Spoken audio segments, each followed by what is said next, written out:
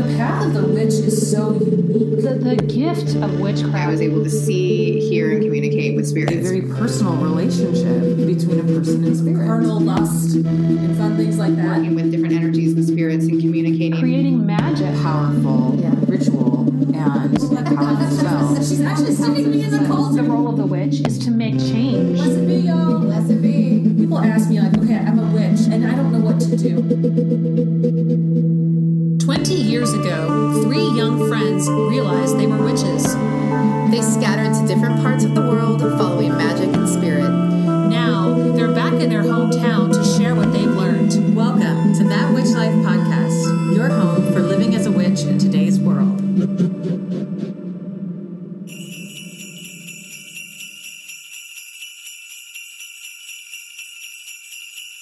Welcome, everybody, to another episode of That Witch Life podcast. I am joined today by my fellow co-hosts, Hillary. Hello.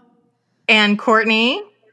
Hi, it's me. But who are you? I almost said, and Kanani. Yikes. I had to stop because I almost said Hillary and Kanani. And then I went, wait, no. Wait, you're like, no, that's not right. That's The rest of the world is confusing us, and now you're confusing us too. Kanani, Yeah. I'm feeling a little weird about Well, that. I'm a little bit elbow deep in my mimosa right now, so I think that's probably not helping. I am double fisting it today with my coffee and my mimosa because I am super excited that we are recording our holiday episode. Yay! And Temperance yeah. Alden is here, and she's going to be discussing with us winter solstice magic, along with the return of the world's favorite game, Hallmark movie or horror movie. But first, before we get to that, Hillary's going to talk to us a little bit about frankincense. I was going to ask you guys how you're doing, but I'm going to skip that. Because you don't care. Because I don't care. Because she doesn't give a fuck. Because I was going to tell you something that inspired, I mentioned that I was going to talk about in this episode the story of La Befana. And the reason that it came to mind the other day was not because I'm good at podcasting or I pay attention or I do anything or study or anything that I'm supposed to do. But my son was in class and they did a story about La Befana, and he comes running in and he goes, "Mom," he goes, "I just learned about La Befana." And I looked at him and I go, "Oh, the Christmas witch." And his whole face like lit up with shock and awe. And I was so excited because I knew what he was talking about. And he got all giddy and excited that I knew what he was talking about. And then he ran off. And at first I was like all warm and fuzzy inside, like, oh, he was proud of me. And then I realized he thinks I'm an idiot. Like, he was genuinely floored that I had any concept of what he was bringing to me. And that was the reason for the awe and appreciation on his face. Not because he's like, my mom's a genius, but because he's like, she knew something. She knew about something that they teach in school. And then I died inside. But then it gave me the idea of we should talk about La Befana in the holiday episode. So there you go. I fell in love with La Befana, and I had not heard of her until a couple of years ago. And then I saw an image, I think it was Laura Tempest Zakroff had created some images of her among her holiday artwork. And I'm like, wait a minute, she looks like the Baba Yaga and she looks like Santa. Who is this and why is she not in my house? And then I found out that she is kind of like the Italian Santa. So it's this grandma character who shows up on Christmas Eve or thereabouts. Some traditions celebrate the gift giving on different days and leaves presents for the children, Don't but tell also my story. cleans the house. Stop telling my story. Well, I thought you were done. Okay, No, sorry, you ruined go it. ahead, tell the story. Well, no, you can talk about La Befana, but you're not allowed to tell the story. I'm stopping. I'm Crazy stopping. person. This is what happens when you have a smarty pants on the show. I'm pulling back. I'm drinking my coffee. See, here's the difference. I have to read it from a page, and Courtney can recite it from memory. I'm just excited That's the that difference. there's a spirit out there willing to clean my house. That's all. It's true. So the story of La Befana is actually in correlation with the Feast of the Epiphany, which is celebrated on January 6th with a national holiday in Italy. And the tradition of La Befana is a big part of Italian Christmas celebrations. Epiphany commemorates the 12th day of Christmas when the 3 wise men arrived at the manger bearing gifts for the baby Jesus. The traditional Christmas holiday season in Italy lasts all the way through Epiphany. Like children around the world, kids in Italy look forward to the arrival of the red-suited Babbo Natale. Is it Babbo Natale? I don't know. You're the one telling the story. Hey, smarty pants, you're allowed to chime in now. I don't speak Italian. Neither do I. The red-suited Babbo Natale on Christmas Eve. However, this relatively modern tradition pales in comparison to the anticipation generated by the arrival of an old witch in early January. For Italians, La Festa del Epifania on January... and it didn't print out, so that's fun. I'm going to say on a day in January. Just on January. A significant holiday. On January. That's all. Yeah. As significant a holiday as Christmas Day, especially for Italian children. According to the legend, La Befana, a witch-like woman riding on a broom, refused to join the wise men on their journey to see the baby Jesus. Damn fucking right. Probably she knew better. Guys were smelly back then. smelly, and you know that they were like not going to listen to her, and they were going to take the wrong way. They're still smelly. When she regrets her decision, she sets out to bring gifts to the child, but never finds him. So instead, she leaves gifts for other children. Italian children leave out their shoes or put up stockings for the Befana to fill on January 5th, Epiphany Eve. And the legend continues that every Epiphany Eve, the old, tattered, and soot-covered Befana flies around the world on a broomstick and comes down chimneys to deliver candy and presents to children who have been good throughout the year. For those who have fallen a bit short of model behavior, La Befana will leave lumps of coal. Knowing that all kids can't be perfect year-round, some shops in Italy sell carbone or black rock candy that actually looks like pieces of coal. So even those not quite perfect can still enjoy a sweet treat. Unlike today's more well-known Americanized Santa Claus, La Befana has been an Italian tradition since the 13th century and comes from the Christian legend rather than pop culture. The arrival of La Befana is celebrated with traditional Italian foods such as panettone, and marks the end of the long and festive holiday season in Italy. In honor of the 3 wise men, Italians go to church and enjoy spending the day with family. This reminds me of my very favorite meme. It's called 3 Wise Women, and it said 3 wise women would have Google mapped directions, arrived on time, cleaned the stable, helped deliver the baby, brought practical gifts, made a lasagna, and there would be peace on earth. Yep. Correct. Yeah. I thought it was funny that they talk about the whole coal thing too, because we were at Fred Meyer the other day, my daughter and I was shopping for something. I don't remember. And I saw they have, and they do this every year, they make little chocolate pieces that look like coal in a bag. And it's just little pieces of chocolate. And so I always grab one and I give one to my husband. My daughter was horrified. And she's like, why would you give Daddy coal? You're like, funny, you don't even know. I'm like, because he's a pain You're like, in he my deserves ass. it. Like, I always give Daddy coal. And she's like, but that's so mean. And I was like, no, honey, it's not mean. It's actually chocolate. And I end up eating it. So it's all going to be fine.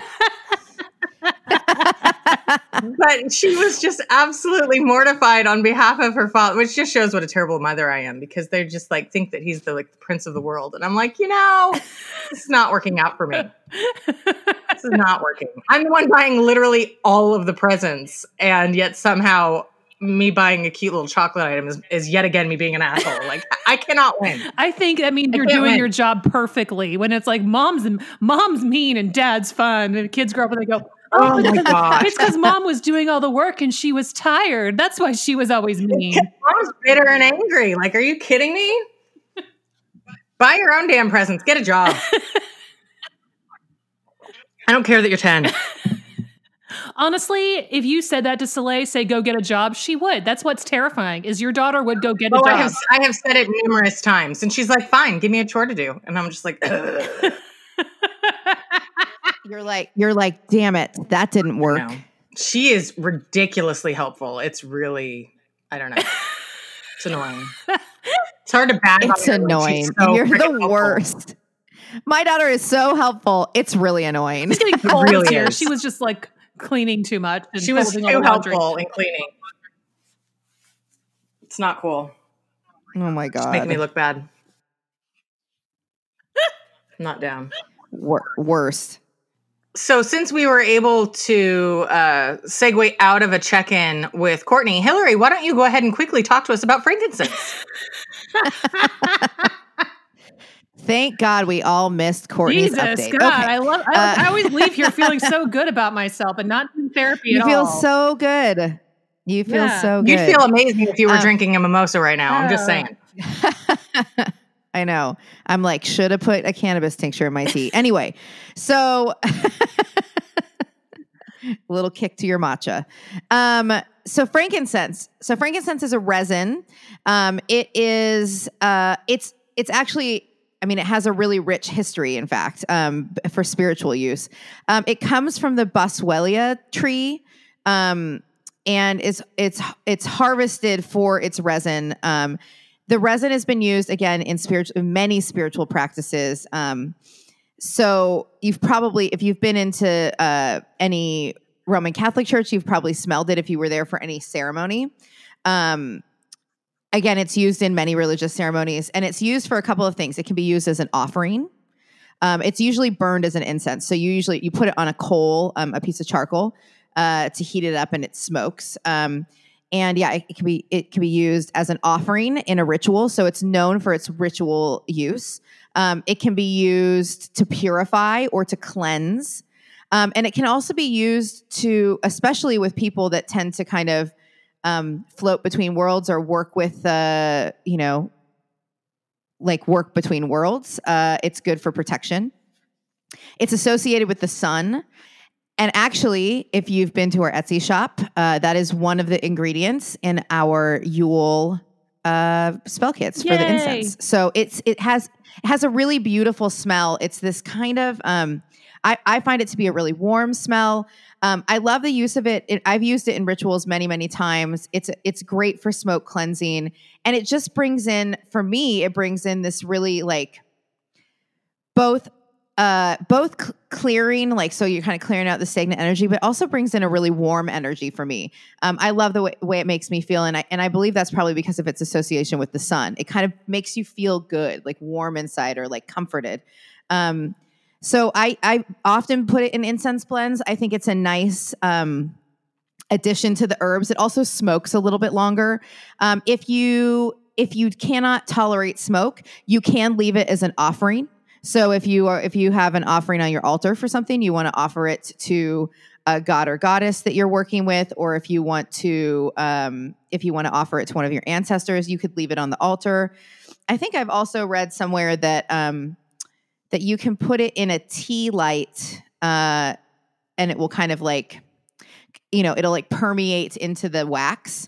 So that's a good way to get some of the scent out there without it smoking, because it does. I will warn people, it does smoke a lot. So a little bit goes a long way. So if you're using it as an incense, those resins, they'll smoke for quite a while. So when you want to put a small amount to begin with on the charcoal disc that you're using, that will help make sure that it's not, that you're not setting off all the smoke alarms in your house, which I've done with frankincense. But yeah, it's a really great resin. I feel like it has so many practical uses. And then I love the ritual element of it. As someone who does a lot of ritual, I've used it many times and highly recommend. I thought it was a really good addition to the winter solstice and Yule spell kit blend, because I thought it was fun to have there's a couple different resins in that one, and then a couple different herbs. And I thought that the culmination of all the herbs together were really, really beautiful and had like a phenomenal smell to them. So I thought it was very cool. Yeah, when they're being burned, they smell amazing. So go buy those kits because one, Kanani put so much work into them, and they're beautiful and they look amazing, and I love them, and the incense smells great. Not to toot my own horn, but it smells really good. So yeah, you need it for your for your Yule solstice celebration. Absolutely, yes. And I think it's I don't know. I've enjoyed all the different components from the different spell kits, from the little kind of goodies we choose, and it was. Speaking of smarty pants, Courtney, while I was putting some of them together, my daughter comes in and she sees the spell chant that I print out on parchment and then I roll up into little scrolls. And my daughter is reading it and she's like, Mom, that's really beautiful. Did you write that? And I go, no, actually that was Auntie Coco. And she's like, oh yeah, that makes sense. You know what? Oh my God. I almost spit out water. I just took a sip of water when you said that and it almost came out my nose. I know you do. And she clearly loves you too much. So there's some sort of bonding that has to be broken in this situation. But yeah, that was her response. She's like, Mom, that's really beautiful. Did you write that? No, Auntie Coco wrote that. Oh yeah, that makes sense. What? You know what? Out of my room. Out of my room. No college for you. And just no college for you. Oh my God. You can just go live with Auntie Coco and you can pick up her dog's giant droppings in the backyard. Yeah, that'll be a deal breaker. Well, I'll go with that. From now on, that's what I'm going to say. Every time she's too nice to you, I'm going to be like, you know what? Her dog poops. So take that. So thank you to all of our supporters. We have our full interview with Rachel True available on Patreon, plus the full video of our conversation with Matt Aron, this year's 2020 Patreon pick. Patrons of all levels get access to these things, plus other outstanding content. Higher levels include access to our private Facebook group, special quarterly events, and other TWL goodies sent to you directly. If you join at the Kanani boyfriend, girlfriend, and B-friend level for $25 a month, not only do you get a special TWL care package, which includes your very own screaming goat, but Courtney will also pull a card for you, and she is pulling a card for Maria today. Yes, Maria, thank you for being a Kanani girlfriend. And the card that I got for you is the Knight of Swords, which I think somebody got this one a couple of weeks ago. I don't know. Anyway, the Knight of Swords is back and has a message for Maria, which is, it is time to go for it. It is not time to hesitate anymore. I know it's the holidays and this is the time we tend to want to set everything on the back burner, but they're saying there are some things in your life that you need to address head on right away. Sometimes the Knight of Swords is about endings, and so it's getting rid of something, but it also can be about going for what you want. I think of every single freaking, medieval-esque movie where they're all on horseback with swords drawn, running at each other. That's the kind of energy that the universe wants you to embrace right now. So whatever it is, Maria, go for it. And thank you for joining us at the Kanani girlfriend level. Woo! Fabulous. There are other ways you can support the show. If you can't do a monthly donation via Patreon, you can also buy us a coffee or buy That Witch Life merchandise on Etsy. You can also consider becoming an episode sponsor. It's a great way to promote your business to thousands of witches. You can also purchase a shout out to let people know about your virtual event or just to send love to your favorite witch. You can find out more on our website at thatwitchlife.com. And are we ready for a word from our sponsors? We are always ready for a word from our sponsors. With us all staying at home as much as possible and practicing distance learning, now is a good time to take your magical classes online. We are delighted to have Sacred Mists Academy of Magical Arts and Sciences as an episode sponsor. Since 2002, Sacred Mists Academy has offered comprehensive online magical training programs with working witches around the world, including first through third degree Wicca training, with an elder program available for initiates of the Sacred Mist tradition. Other programs include historical paganism, herbalist certifications, spell crafting classes, tarot courses, Reiki training, and more. Online learning is very helpful for moms whose schedules can be incredibly hectic, and it allows you the freedom to learn in your own time. It can also be a great platform to meet other witchy mamas who are excited to learn about the same topics as you. Students also have access to the Sacred Mist Circle, a completely private, student-only social media platform, not Facebook, with profile pages, discussion boards, groups, blogs, a searchable book of shadows, videos, music, and more.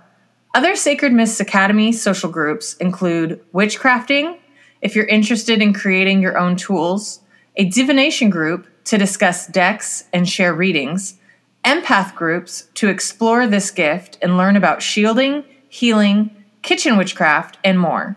Join the Sacred Mists live chats for rituals, sabbats, espits, healing, live divination readings, study halls, and social gatherings for and by students. To enroll, go to sacredmistsacademy.com and enter Witch Life during registration to receive free enrollment, a savings of $30. Monthly tuition then depends on which course or courses you take. Limit 1 per student available until December 31st, 2020. Manifest the change you want to see in yourself and the world around you through Sacred Mists Academy. Now, we know you're already in love with Sacred Mists because of the Academy. Guess what? Sacred Mists also has a shop, offering over 1,000 witchcraft tools, supplies, and gifts, including crystals and gemstones, incense and candles, hand-rolled beeswax spell candles, and other spell supplies. This is literally a one-stop shop for witchcraft supplies, y'all. Sacred Mist Shop also offers over 75 plant seeds specifically curated for the witch's garden, including healing and magical herbs, flowers, and plant seeds, just a few of which include belladonna, mandrake, sweetgrass, moonflower, patchouli, elderberry, and mugwort, and many more. Their divination tools include tarot and oracle decks and a gorgeous natural polish, a black obsidian scrying mirror with ornate antiqued brass stand available in 2 sizes. Sacred Mist Shop offers everything you need to set up your magical space, including wands, athames, hand-carved gemstone runes, and wooden rune sets, god and goddess statuary, and more. They have some absolutely beautiful, unique goddess statues that you don't see in every store to better make your own ritual space unique to you. There's even a fully stocked chest of witchcraft supplies, which include all the basics, the perfect gift for your favorite witchlet who's just starting out or just to treat yourself. Come on, you deserve it. Plus, Sacred Mist Shop offers a wide variety of jewelry and books. Purchases at Sacred Mist Shop help support the education and training programs offered at Sacred Mist Academy. To get 10% off your purchase of $35 or more, go to sacredmists.com and use code WitchLife at checkout. Offer available until December 31st, 2020. Sacred Mist Shop, offering unique and handcrafted witchcraft and Wicca supplies to the pagan community since 2002. Thank you to Sacred Mist Shop and Sacred Mist Academy for being an episode sponsor. So I made a huge mistake the other day. We got a box of teas from the Jasmine Pearl Tea Company, and I thought I was being nice by sharing them with Hillary, but now I wish I'd kept the whole thing to myself because, y'all, this tea is incredible. It is so good that I told my husband not to make me coffee because I would rather have a cup of Lapsang Souchong tea for myself. I mean, I'm an opera singer who used to live in England, so basically tea is life in my mind.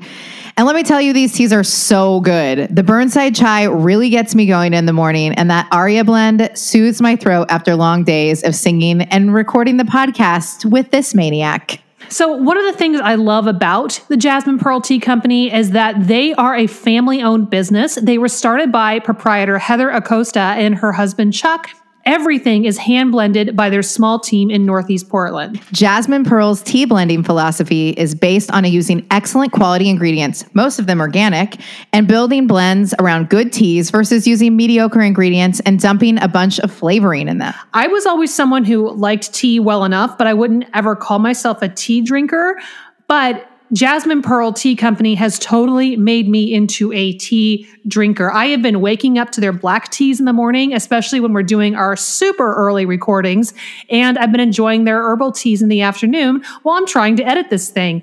Their vanilla rose tea is like silk in a cup. Oh my God, it is so good. To be honest, Kanani and Courtney are probably sick of hearing me talk about these teas, but honestly, there are so many incredible tea options that there really is something there for everyone, including the tea snobs among us like myself. They offer free shipping on orders of $25 or more. Check them out at thejasminepearl.com and let them know you heard Courtney and Hillary gush all about them on That Witch Life podcast. Thank you to the Jasmine Pearl for being an episode sponsor.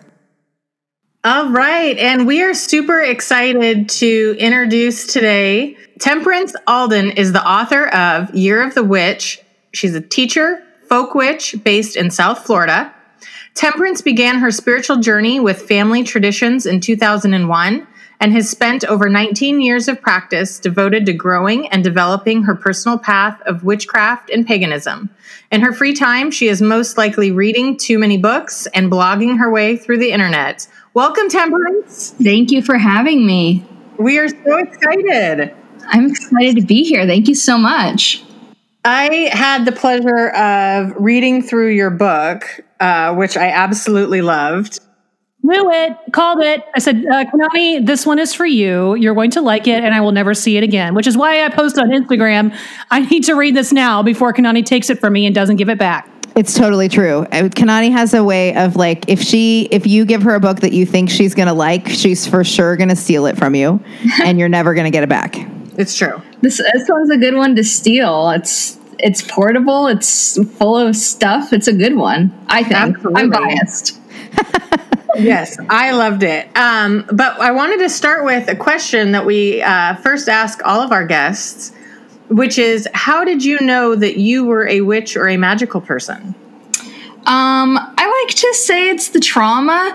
I feel like this question comes like, so many people like ask the question but in different words, and the answer is kind of always the same, is that I don't think I ever just knew exactly, but what spurred me into knowing was trauma, childhood trauma. So I had grown up like with my mom. She did a lot of like Irish Catholic folk stuff, and then when she passed away, I was like, I'm going to continue doing it because it makes me feel close to her.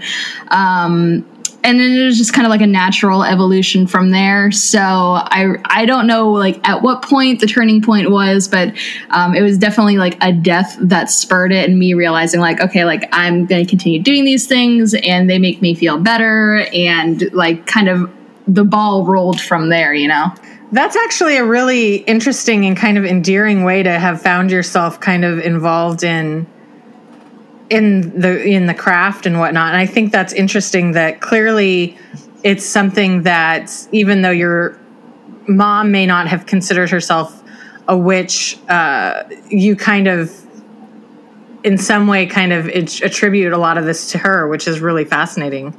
I do. And, I talk about that throughout my book, but I think that she would definitely not approve of the word witch, just because like she was just the way she was as an identifier to herself. But I can remember like all growing up, my family, like my family's from Massachusetts, but I lived in Florida for a lot of it. And whenever I go home like once a year up to Mass, and it would be like, oh, your mom's into all that new age bullshit. I'd be like, okay.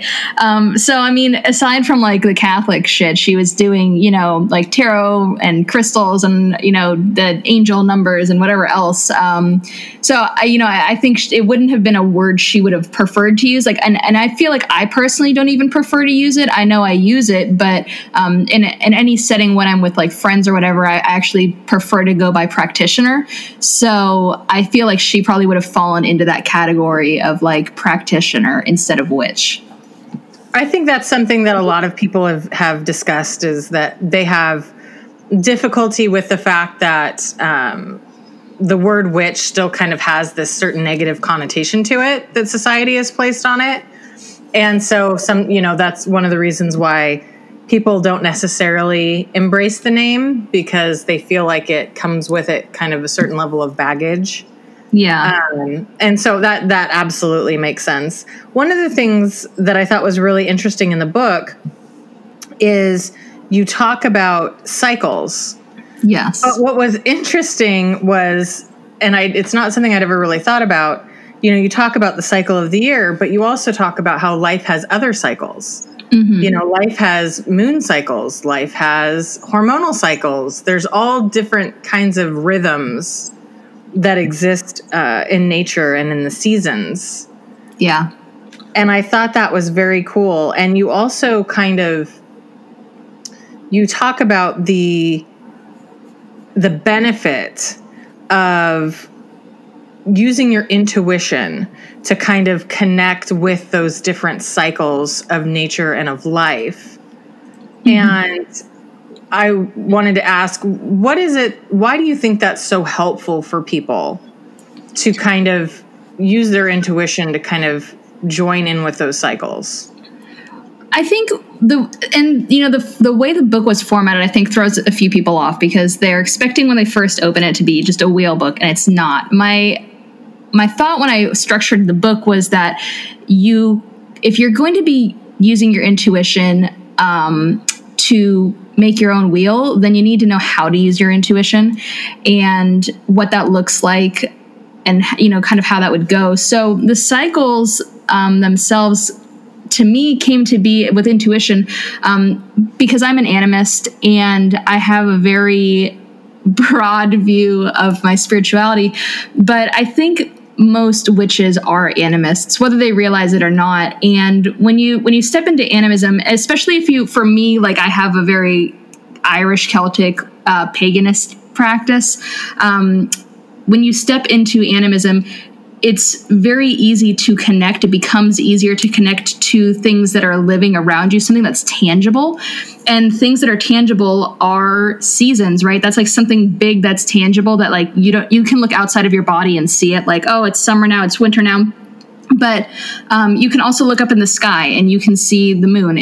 That has definite cycles that you can see once a month. But you can also tangibly feel your body. And I think that's, for me, was a big change to when I first started my journey. I was very hurt. And I was like, I'm talking when I was a teenager. I was very hurt. And I was like, if God was real, this wouldn't have happened to me. I don't believe in God anymore, blah, blah, blah, blah. All those things that like an angsty teenager would say. Or an angsty adult, because I still go there periodically. So yeah, like definitely. So, I was like, whatever. So I was really angsty. And I was like, okay, well, I was reading, at the time I was reading the Psychic Vampire Codex by Michelle Bellinger. And, I was trying to like work through that. And I was like, how do I work through this if I don't believe in anything or don't connect with it, blah, blah, blah, blah. And like that book was very focused on yourself and like energy work and stuff. And so I really had to like look in and dig deep. And then at that point I was like, okay, well, the first tangible thing that I can connect to is myself. And humans don't like to view themselves as divine, but we all are. We all hold divinity, and the spirits around us outside in nature all hold divinity. And so once you start viewing yourself through the lens of something that can be divine, you can connect to it, tap into it, and connect to those cycles. And every person has cycles. Every single day we wake up, we go to sleep, we eat around certain times. There's certain cycles that we do that are small, that are tangible, that you can hold.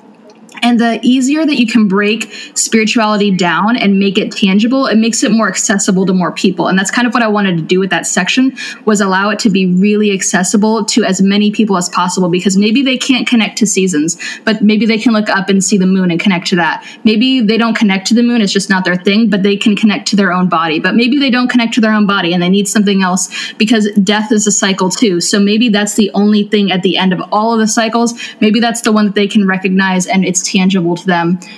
But the cycles was really to make it tangible, because you can't use your intuition on something that you don't connect to. With your practice, because I agree, I think that using your intuition to kind of, and I think what you said was true, is I think also if you find one thing that you can connect to, I think it makes it a lot easier to kind of then connect with others. Mm-hmm. Once you've found that initial connection. Is there any specific season or cycle that you connect with personally? Season, fall, but for no good reason. I'm in Miami. We don't have that. But it's definitely like the one that I've connected to the most. The cycle that I connect to the most is probably death, which is why I write about it briefly. But I also work with a god who like ferries the death and is involved in death. So for me, cycles that end, any cycle that has an ending and then therefore a new beginning, that's kind of where my comfort is. I find that, we all have parts of a cycle that we're comfortable with or that we enjoy or that we like. Like summer is like in the middle of the cycles. It's full of life. But I often find myself very uncomfortable in that cycle. I find myself very comfortable at the end of the cycle. So that's just like my personal preference. That makes sense. And I totally see what you're saying, because one time when I was in high school, my father decided to take us all on vacation because I was going to be graduating soon. And we'd never done a big family vacation. And we all went to Hawaii. And it was Christmas time. And there was nothing more upsetting to me than Santa in board shorts with a surfboard. I remember this. You came home angry. And I was like, your dad just took you to Hawaii. Furious. And you're like, shut up. It was terrible. I was furious because it doesn't snow every year in Oregon. And it had snowed when I was away. That's right. And I forgot. Before I was back. And I was livid. It was just like, to me, it was just like, I can't with tan Santa with sunglasses. Tan Santa. This is not working for me. It just completely freaked me out. Why are you not come for my Santa? Like, that's the Santa that I have down here. Please do not. Kind of an interesting thing to think about. Because like you said, for me, I am not down for tan Santa with sunglasses and board shorts. But there's other people the people who live in Hawaii, like, that's their only Santa. People like our guests, Kanani. People like our guests have tan Santa. I'm like, why are you such a hater? Like, it's okay. I'm saying there's other Santas people to be different. Like, the idea of Santa in a big hat and gloves and boots and a big snowsuit would look absolutely ridiculous, because they're like, why would he be dressed like that? Like, it just doesn't. They would have no ability to relate to that, because that's not at all their climate. So I think that's interesting when you kind of think about how, not only are there seasonal cycles, but the weather is so impactful on how people experience those seasonal cycles. I mean, watch out, Santas of the world. Kanani's coming for you. Right. But I mean, that's a big part of my book. Is I've probably spent a fourth of the book talking about climate and how to work with climate. Because to me, that was the most relevant part of writing the book. That was the purpose for the whole book. The purpose of the book wasn't to, create templates for you to fill in and make a wheel, which some Amazon reviewer said. But the purpose of the book was that if you are in Hawaii with your tan Santa, how are you connecting to holidays that are supposed to be in England? How are you doing that? Are you doing that? And would it be okay if you chose not to? And that's such an important point. When I was living in New York, I had a covenor who spent Christmas in California. And in many Wiccan traditions, they have the myth of the Oak King and the Holly King, which, they have their battles at summer solstice and winter solstice. And she went to the beach in California and tried to invoke the Oak and Holly Kings. And she said she just felt like it wasn't right and that they didn't show up. And my response was, well, you're on the coast of California. Oak and holly doesn't grow there, right? Yeah. So you might want to think about juniper, or think about other, and maybe juniper doesn't grow on the coast of California. I'm just thinking of trees I know that do grow out there. Think of the local trees that are out there, ponderosa pines, those kinds of things, and where they are in their cycles. I think if ever I started doing public Yule rituals here in Oregon, I'd say, let's bring in the king of the dark rain and the king of the light rain, because our seasons, we don't have that dramatic shift where the leaves fall off the trees. In my neighborhood, we have a lot of deciduous trees planted, but our forests are all conifers, so it just stays green. But there is a change in the way the rains come in. Like in the fall, it's kind of a light gray. And then come like January, it's a dark gray, and it will be until springtime. Kind of going into the season we are in now, what are some, or I guess, do you have any specific celebrations or customs or traditions that you do on Yule or for Yule? I do. Interestingly enough, and I don't talk about it in my book, and the only people who are going to know is you guys and your listeners. They won't tell anyone. They are very, very, very, very respectful of keeping things secret. I don't know what else. Super secret. Super secret. Just between us and our 3,000 listeners. Okay. Just between us and 3,000 people. I gave birth on the solstice a number of years ago. That's the day I became a mother. So I do a lot of work with that around that time of the year. Just, with life changes, right? That's another cycle that changes. You transition maiden, mother, crone, right? So that's the day that I mark a transition for me in my own personal cycles. And I work heavily with that energy. It's one of the only days of the year when I really do. Also, I, celebrate a birthday, and we celebrate life and we celebrate death. Because death needs to be celebrated and people are afraid of it. And I don't think it's something that has to be made afraid of. So that is kind of what I do. Although for normal people that didn't have the experience of having a child on a solstice day, we often make tons and tons and tons and tons of cookies. We make things to celebrate life.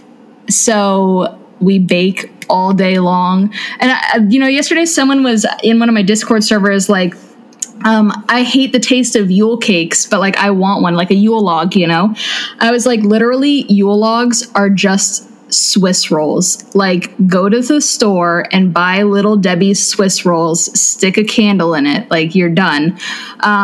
So, I mean, I think baking is like... That's actually so true. And that would be so easy to get a bunch of little Swiss rolls and candles, and then kids could decorate them. Literally just get birthday candles and Swiss rolls, and they're edible. Like, okay, I understand the whole thing. Like, I think that Yule log cakes tend to taste bad as well. I feel like I don't think people try to make them bad. I just don't appreciate the flavor. It's like cousins of fruit cake. It's like...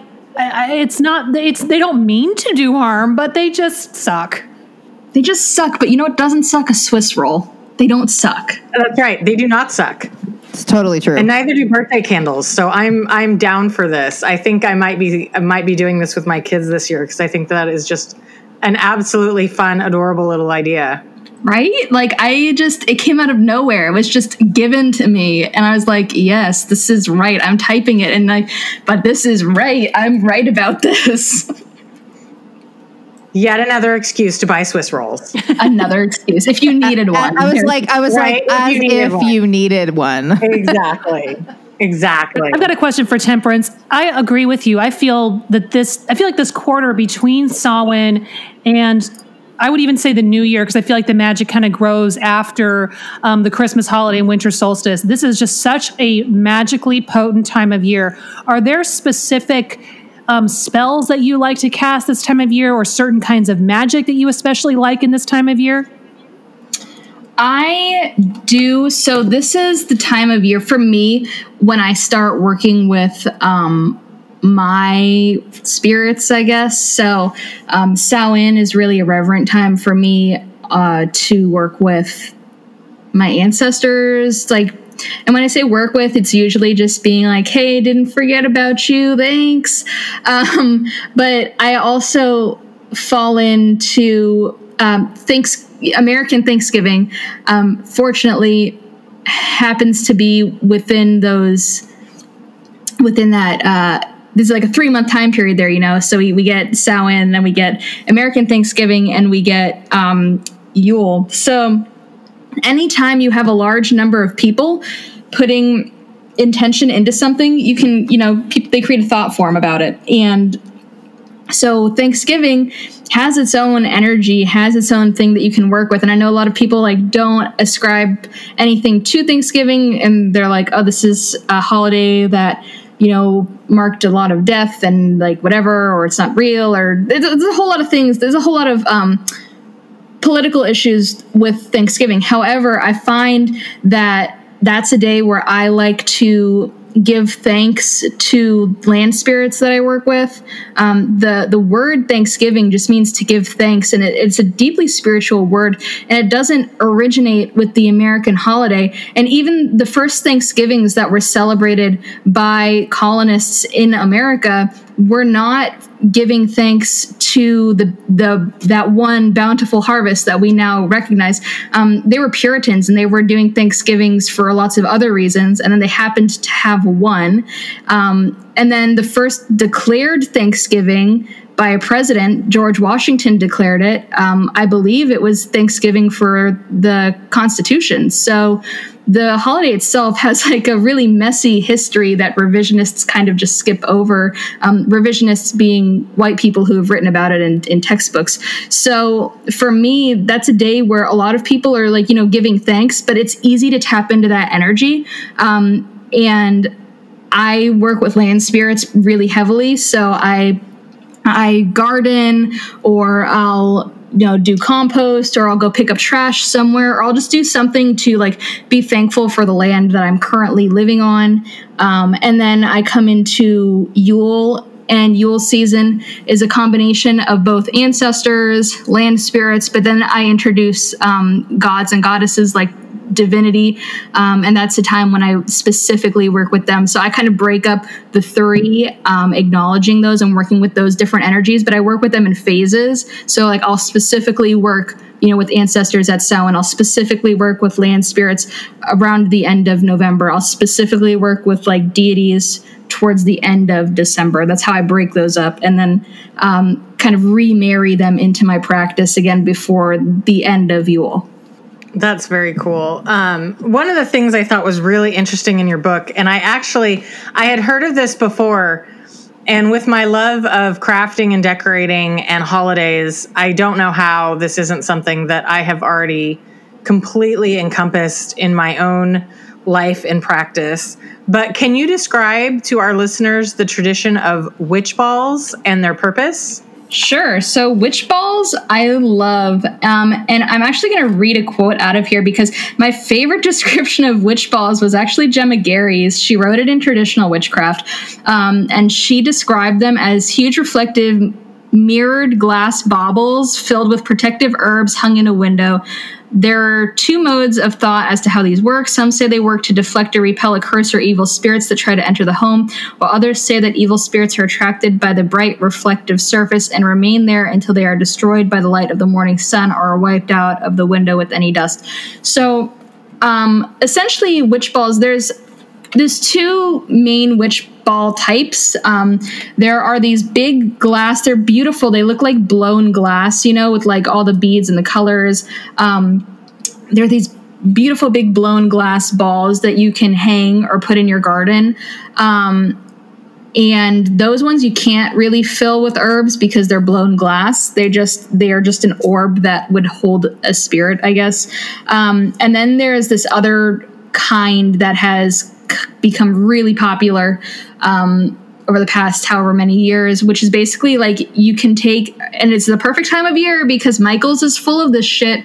You go to Michael's and you buy those packs of clear plastic or glass 8,000 ornaments.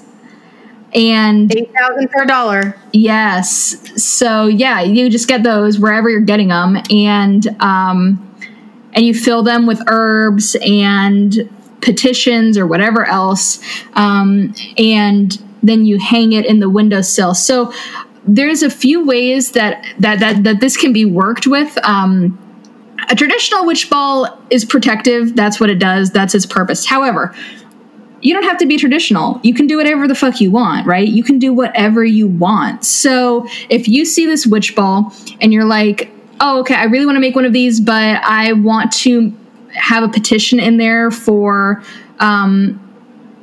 financial success in the next year, then you would make a witch ball specifically for prosperity. You would put your petition in there and you would hang it in your window until the end of the season. For me, it would be until the end of the season. For someone else, it just may be like when they feel it's right to take it down. But good herbs to put in witch balls, no matter what. Well, I'm just going to say no matter what, because I'm going to go with like a house one. I often put cascarilla in mine. Bay leaves are good. I have a bunch. So palm trees are actually like palm fronds. Some of them are really, really pokey and like they can like actually puncture your car tires. I'll cut off bits of those thorns and put them in there. Hay, glitter. I'm a big fan of glitter. So those will go in witch balls for me. Juniper. Trying to think what else I've put in them like recently. I made some this year and they were mainly just like I was doing prosperity ones. So I was using a lot of McCormick Italian seasoning, if I'm being honest. Nice. Do you, when you do your when you do your little petitions in there, do you usually just do you write them down on some of the, like on a bay leaf, or do you usually write them on a little slip of paper, or how do you usually do that? I do it like a fortune cookie. I do it on a little slip of paper, and then I roll them up and I'll tie them with like a little thread, like sewing thread, just to keep them like as a little scroll, and I'll put it in there, like bury it in with all the herbs and stuff. That's how I personally do it. That's a little extra. I just think that's such a fun tradition idea and something I'm going to be doing with the kids this year. And I love the idea of, kind of like you said, doing it for protection is awesome, but you can do it for anything. And so maybe there's just something that you really want to bring in this year and you really want, and you can make one of these and hang it in your window. I mean, I just think that's such a cool idea, and something that is... What do you usually do with them, like when the season's over? Do you usually empty them out and bury them, or what do you usually do with the contents? It depends on. So if you're using a witch ball for anything other than the purpose of protection, the ball actually falls more into the world of a spell jar. So you would handle it the same way you would handle a spell jar. At the end of its life cycle, you're going to handle it the exact same way. So if you're going to bury it, you're going to bury it. If you're going to throw it out, you're going to throw it out. If you're going to leave it at a crossroad, you're going to leave it at a crossroad. But at the intersection of where you cross that boundary of this isn't just for protection for the home, and when you're actually making petitions and you're using it for active spell work, even passive spell work, really. But at the point it crosses that threshold of protection to spell work, you will be treating it the exact same way you would treat a spell jar. I think that's interesting. I think that makes a lot of sense, because like you said, you're just you're doing a spell jar in essence. You're just using a witch ball as the vessel, as opposed to, some sort of a jar or some sort of other container. Yeah, because you're not trying to trap like the evil eye or an evil spirit in the jar. You're bringing to you whatever it is that you're drawing. So if you're unlike a spell jar, where it contains it, a witch ball is drawing it. So a witch ball for prosperity makes sense, because you're hanging it in the window to draw in prosperity. You're trapping the prosperity in the ball. You know what I mean? I love this so much, because first of all, I love doing spell jars. So but I also love visual things. I like to be able to see the thing that I am trying to manifest regularly. And obviously not that I don't look at my altar every day. Well, most days. So but it's to have that be in the window. It's what you see when you come in. It's what's right there. I love that idea, both from a visual level and a manifestation level, because I think, again, it's you're seeing that intention that you've created every single time you walk up to your house, or every single time you walk into the kitchen or wherever you're hanging it, and I love that. I mean, I'm really excited to do these. Yeah. It just sounds beautiful. I mean, it sounds I think so it's beautiful. I think it's a really fun idea. And an easy easy thing to do, right? Because I mean, we talk about this a lot, where, a lot of the herbs that I use are herbs that I can get in the grocery store, right? That, obviously I have some herb shops here that I go to for ones that are a little harder to source, but there are a lot of good things that you can utilize that are very easy to access, even if you're in an area that, that doesn't have, either a really hardy herb store or a metaphysical shop. And so the cool thing is one, you can pull from the natural environment around you, which I always tell people is a good way to go, because they're it's using what is part of your environment, essentially, what is native to where you are. But also a lot of these herbs, I use rosemary a lot, and it's something that you can get in the supermarket. So I love the idea of having something that people can do, that they can go get these things at Michael's. They're not going to have to go find some expensive jar that's right, or be able to do it in this right way. I love that you can it's something that's easy to do, really powerful, really beautiful, that you get to see. I'm now I'm oh my God, well, I know exactly what I'm going to do, and I know what it's going to look like. Yeah. Super excited. I just like making things accessible. So Same. And that's been my whole thing. Like I spent like 2 months talking about this McCormick coven as a joke on the internet, but it's really not a joke. It's like most of the herbs I use, I source from my supermarket because that's where it's affordable. If I'm not growing it myself, it's probably coming from the spice aisle of the supermarket. Like that's it. Yeah. And I think the nice thing about practitioners that are out there that are writing books or doing podcasts or, doing YouTube, when what they're presenting is accessible, like super accessible to others, because I know like sometimes, and I certainly had this experience early on where it's like people are like, oh, you have to use this herb. And I'm like, I don't even know what the fuck that is. Like, what is that? I don't know what that is or where to find it, or like, is it going to be expensive? And I think, it's easy to fall into the like, oh, well, you have to have all these like expensive items in order for your magic to be powerful. And it's just not true, so it's like, so I love that. We always feel that way. Like, these are things that you can either order online very easily, or you can literally go to your grocery store and be like, oh yeah, cool. Some rosemary. Oh, like the McCormick's mix. Oh, oh, I love using basil, like, oh, great basil. I love using thyme. Great thyme, mint, all of it. It's like stuff that is, that is easy to access for people is, I think, super important because it allows people to not have another hurdle or barrier that they have to get over in order for them to integrate something into their practice. Yeah. One of the things I wanted to have us talk about was we actually got a interesting listener question for this time of year. And they wrote, the pandemic has changed our family income pretty significantly. With our Etsy store luckily being able to pay a lot of our bills, yay. Since Mercury went retrograde, I've had some unpleasant reviews, and it's worrying me, even though the issues have mainly come from things outside my control. For example, they didn't read the size of the item and were upset if it wasn't what they expected, or they are upset about the ship time when our listings state that everything is made to order and takes 2 weeks. Is there a spell to help bring joy or at least satisfaction to our customers when they get their order? Or is that messing with people's free will to be rude if they want to? We work really hard to customize things on request, and it's frustrating to get bad reviews for things we would have happily adjusted if we had been asked first. I'm trying also to work on not taking these criticisms personally, but it's hard when it's something that took hours and hard work to create. I'm going to need to bite my tongue so I don't lash out at the reviewers who were so mean to our listener. And I just love this listener so much because they're like, is it interfering with their free will to do something rude? Because this person is so much nicer than the three of us. So much nicer. We are so mean. I'm like, wow, we are terrible because fuck that reviewer. Anyway, I'm going to sit it back and let y'all answer first and I'll jump in.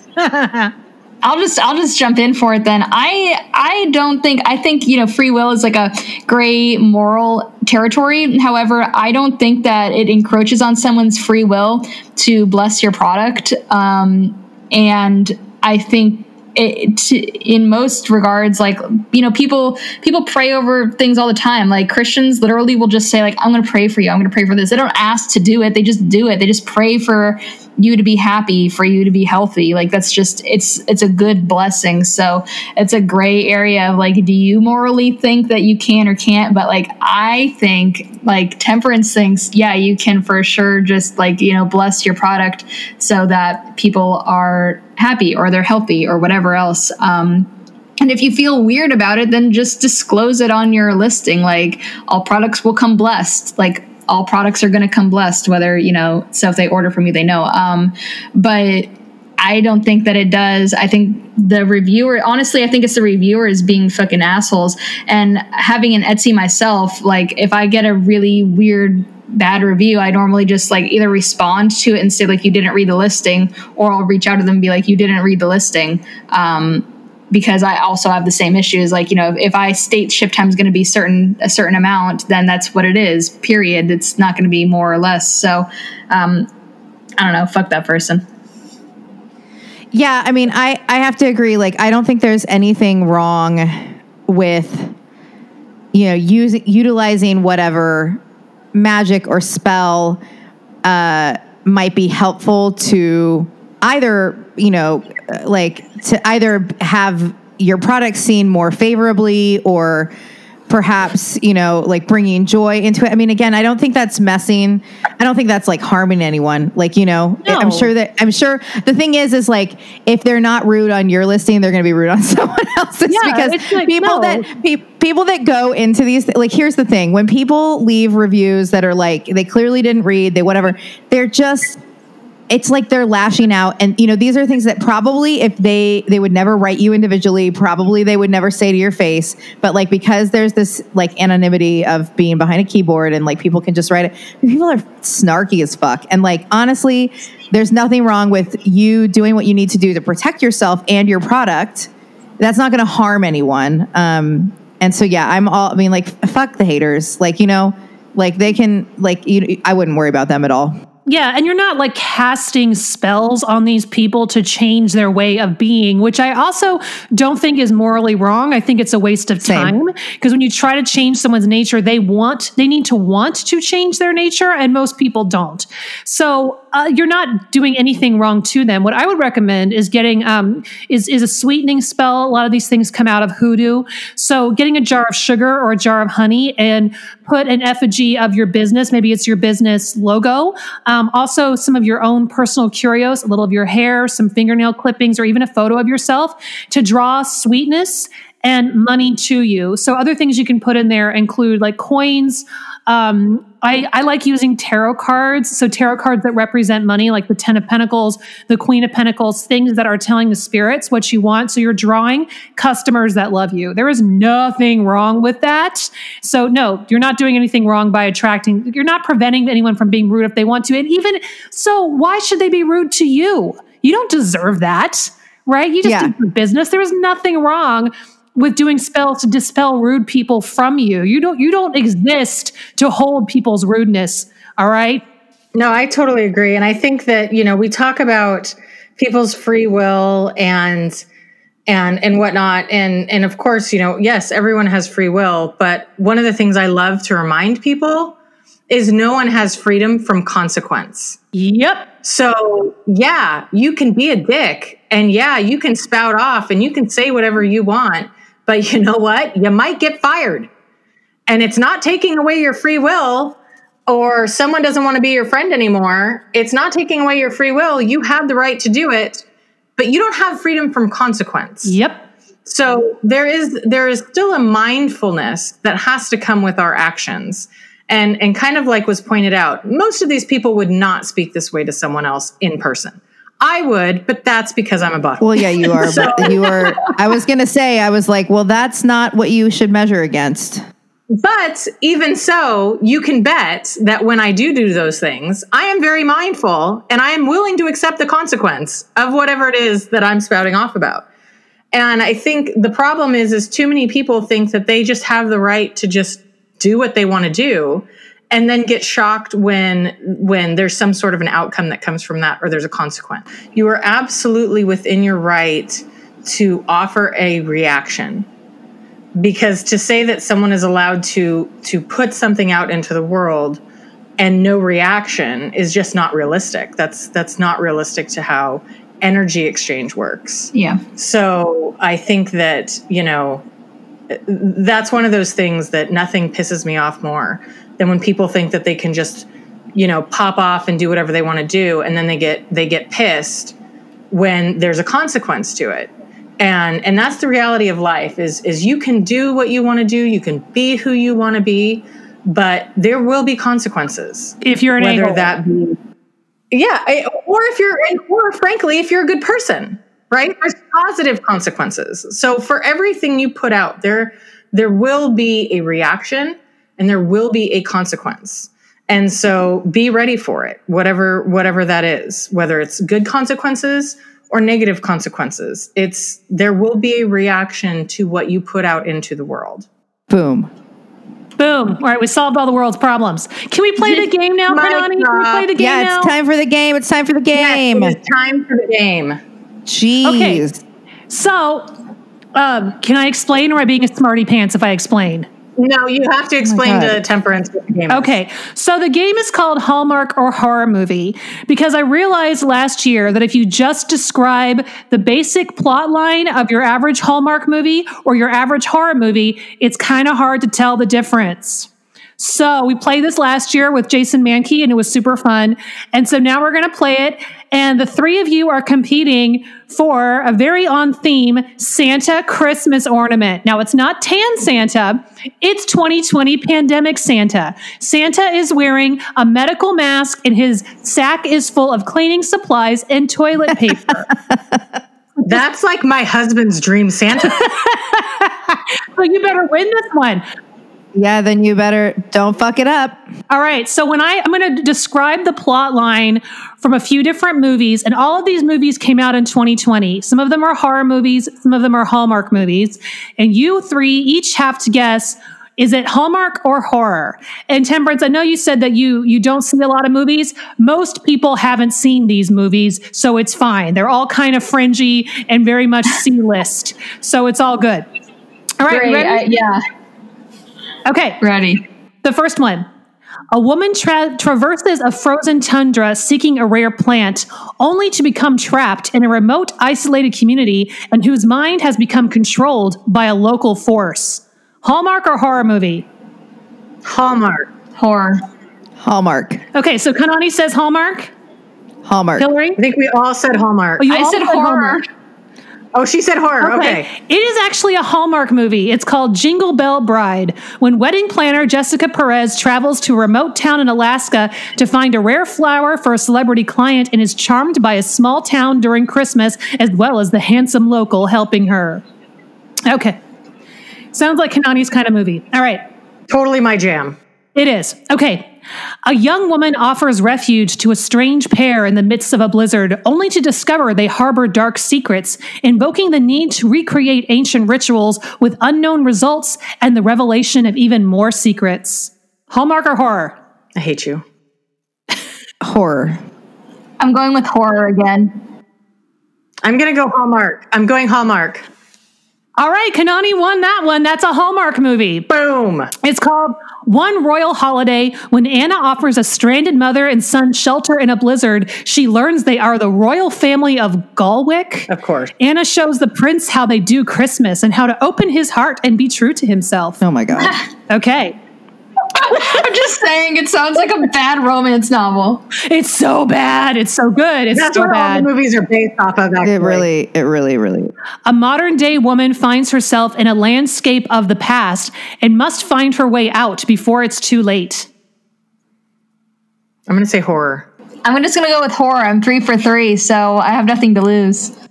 I'm going to go Hallmark. All right, it is a horror movie. This is Antebellum, starring Janelle Monáe, in which a modern-day African-American woman finds herself on a southern slave plantation and must escape. So, actually, I think a lot of people saw that one. So that's not one of the C-list movies, but yeah, it actually sounds pretty terrifying. Okay, so, all right, Kanani is in the lead, so Temperance and Hillary, step it up. Okay, next one. A pair of enemy game designers are forced to create and then embark upon an urban hunt complete with wild beasts and strange phantoms. What the fuck? I'm going with Hallmark. I'm going with Hallmark. Hillary? I'm going with horror. It is a Hallmark movie. Kanani, Temperance, well done. It is called On the 12th Day of Christmas. Two seemingly incompatible game designers team up to create a romantic citywide scavenger hunt themed for the 12 days of Christmas. Get it? Wild beasts and strange phantoms? Ha! Ha ha ha ha. You're not well. It works well for the game, though, so I'm not complaining.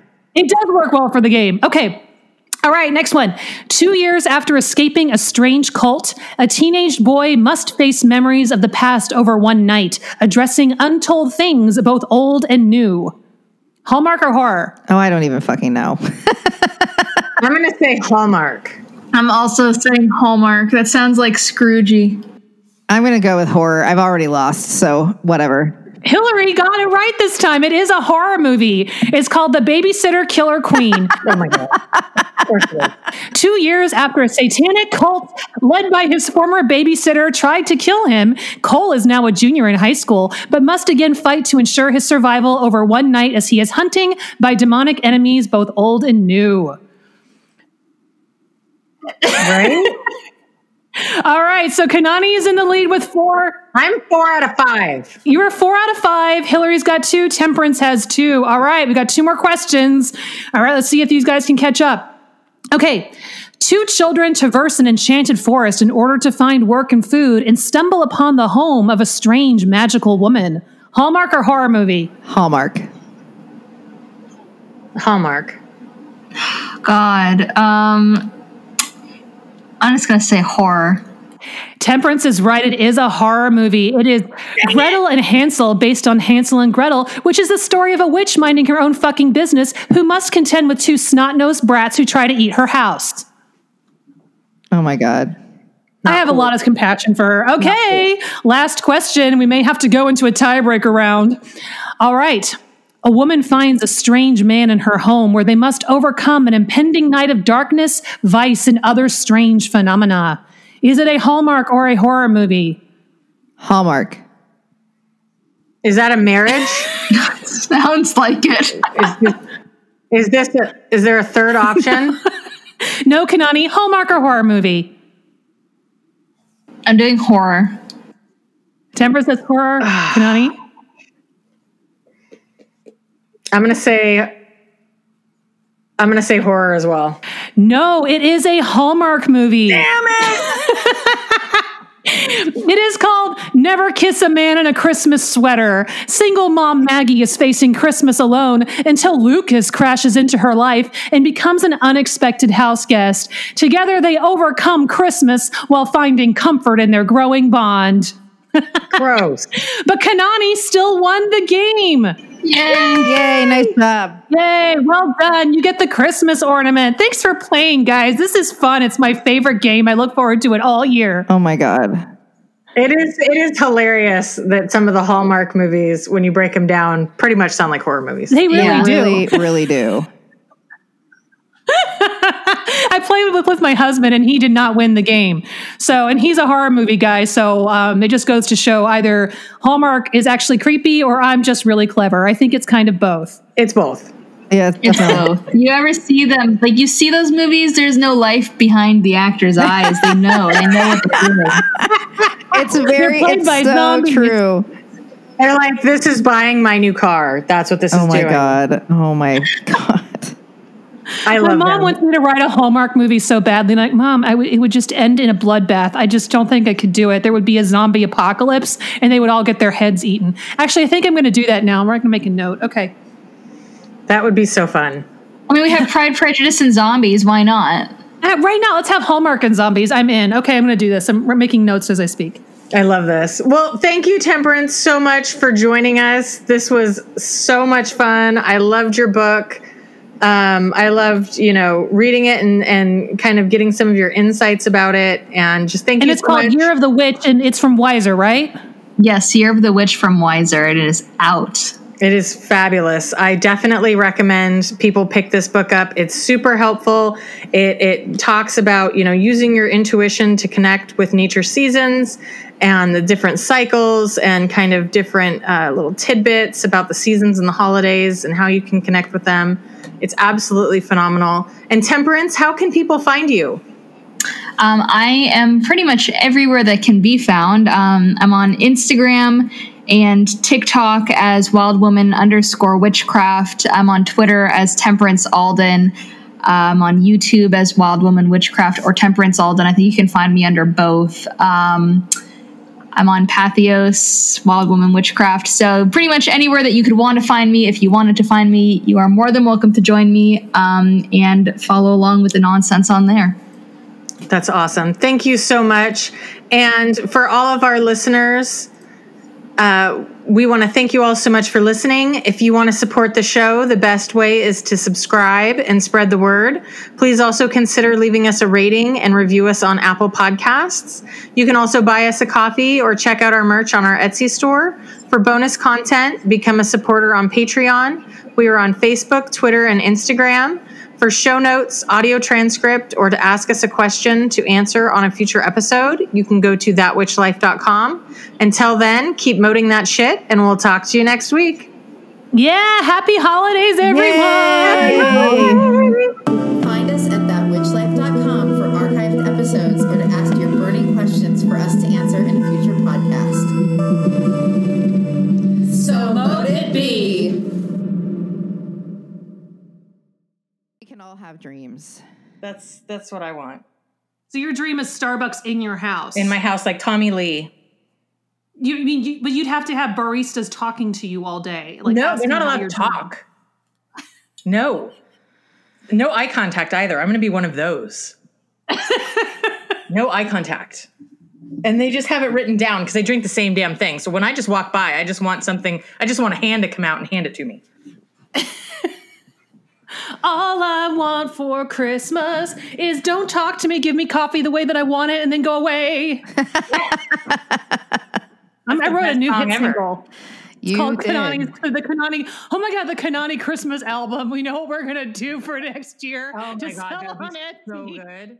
Oh my God.